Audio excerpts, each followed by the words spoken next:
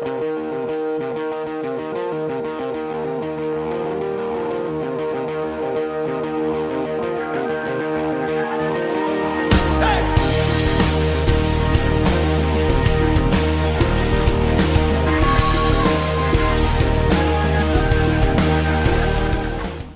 back. After taking a couple weeks off for summer, welcome to the season premiere of the Mark My Words podcast.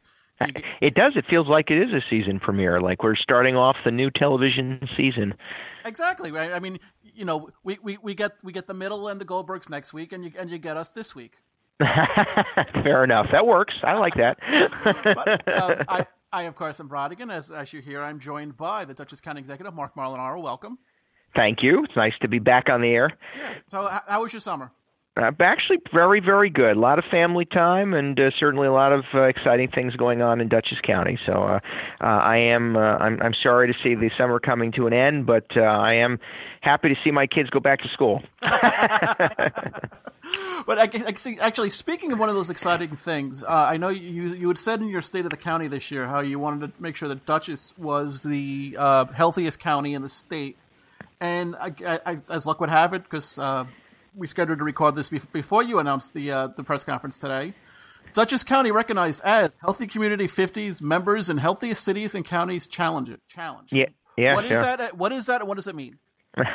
So we are and have been selected by the National Association of Counties, along with the Aetna Foundation, as one of the 50 finalists across the state of New York, with an effort to become a healthy city, healthy county. In the case of Dutchess, this is not only our goal within the next decade to be the healthiest county in the state of New York, but this is a very specific program that we've put forth.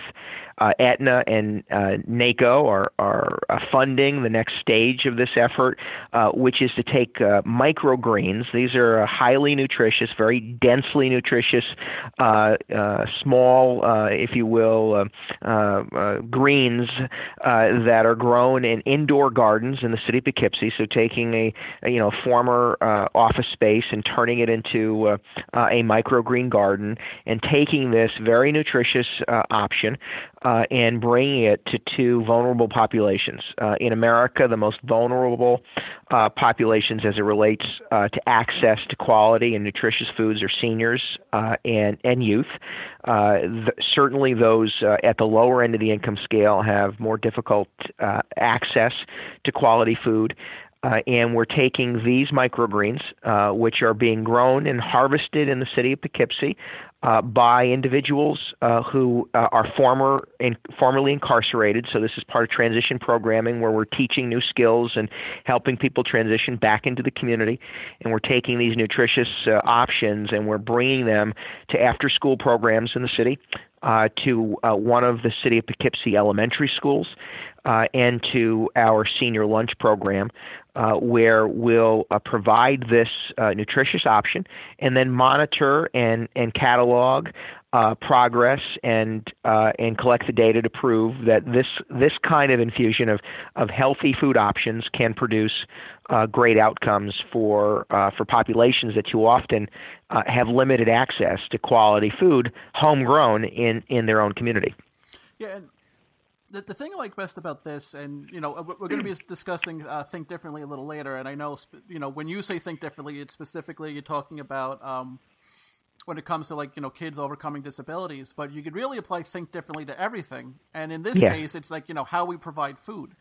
Yes. Well, it is, and we know this nationwide. There are too many, in particular, young people and seniors who are living in poverty, who don't have access to quality food options, and because of that, are forced to make choices that don't provide them the greatest health outcomes. Now, this is a goal, just again to be able to grow the product in the inner city in a way that is effective and efficient, to employ individuals who need job skills in order to reenter the community, reenter the workforce from jail or prison setting, and in this case provide this nutritious option to these populations, and to prove that by providing this as an alternative, as a healthy choice, we can improve healthy outcomes.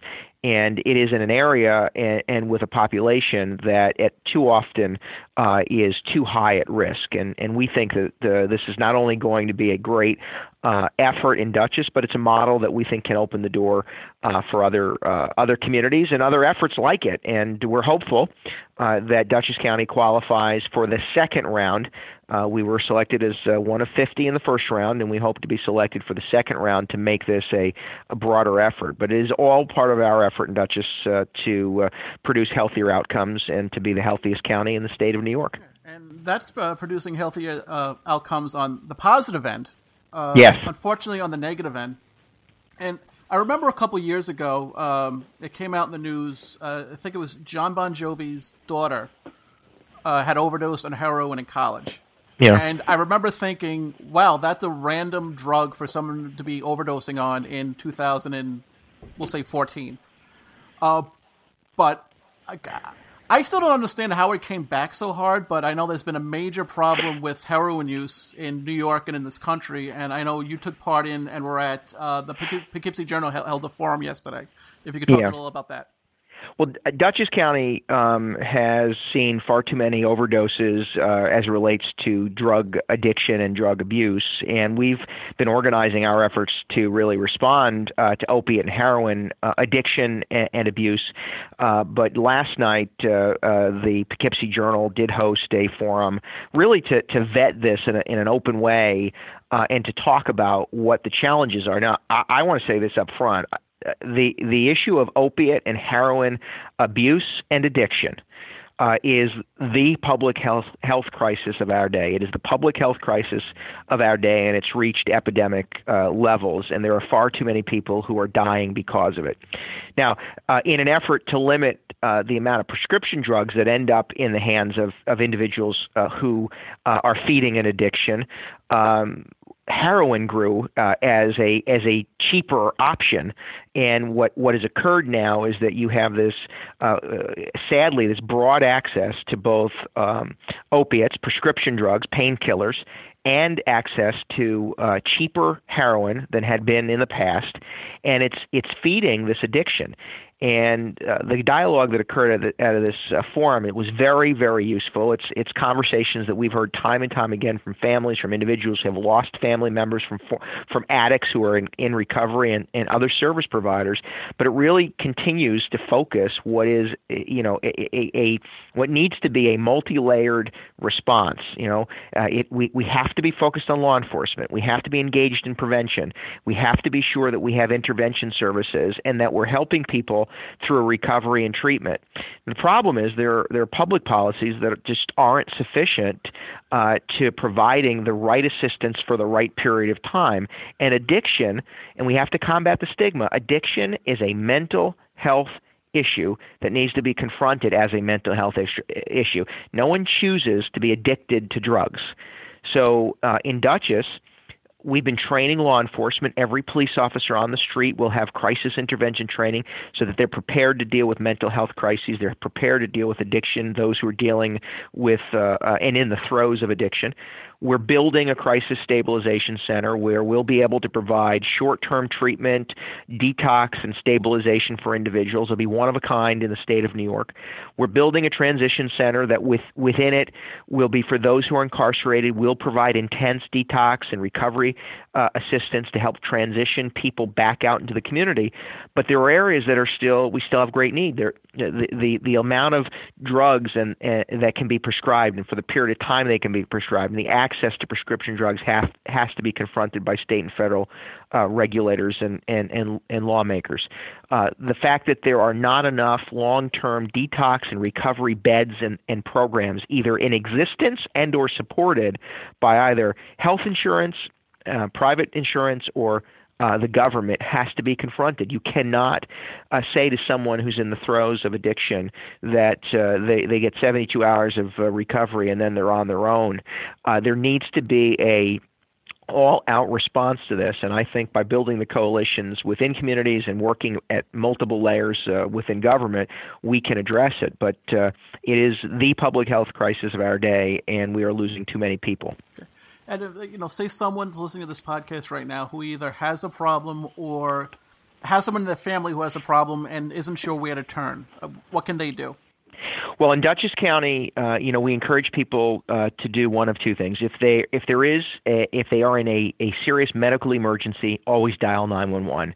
If there is a serious health crisis where someone is really at risk, always dial 911, and we'll respond. Now, we also operate a 24-hour a day, 7-day-a-week helpline, and I'd ask people to go online and Google Dutchess County Helpline, and you can download either the app, you can see the phone number, and we have mental health professionals available 24 hours a day, 7 days a week on the other end of the phone or the text to provide direct assistance. And we can dispatch our mobile intervention team. We have mental health professionals available. We go out into the community to respond to needs, and we can help assist. And by the end of this year, we'll have our stabilization center built, where in fact you can walk in. You can, as an addict, as someone who's a family member of someone who's dealing with the demons of addiction, you can just walk in the door, no questions asked, and we'll try to assess the situation, provide a safe place to stabilize, and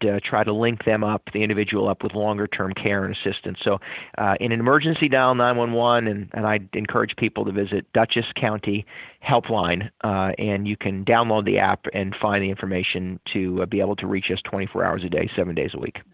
And while the podcast took a couple weeks off, you definitely didn't take a couple weeks off. And out of all the things you've been busy doing, the Think Differently, the statewide Think Differently initiative started to take off. I know you were in Troy, and there are a couple other things. If you could just recap the past couple weeks of Thinking Differently. Right. Now, Think Differently is our genuine call to action, a challenge to every resident, every business, every community organization that do we have it within ourselves to treat every individual of every ability with the respect, the assistance, and the support that they deserve. And this Think Differently campaign has been embraced throughout Dutchess County.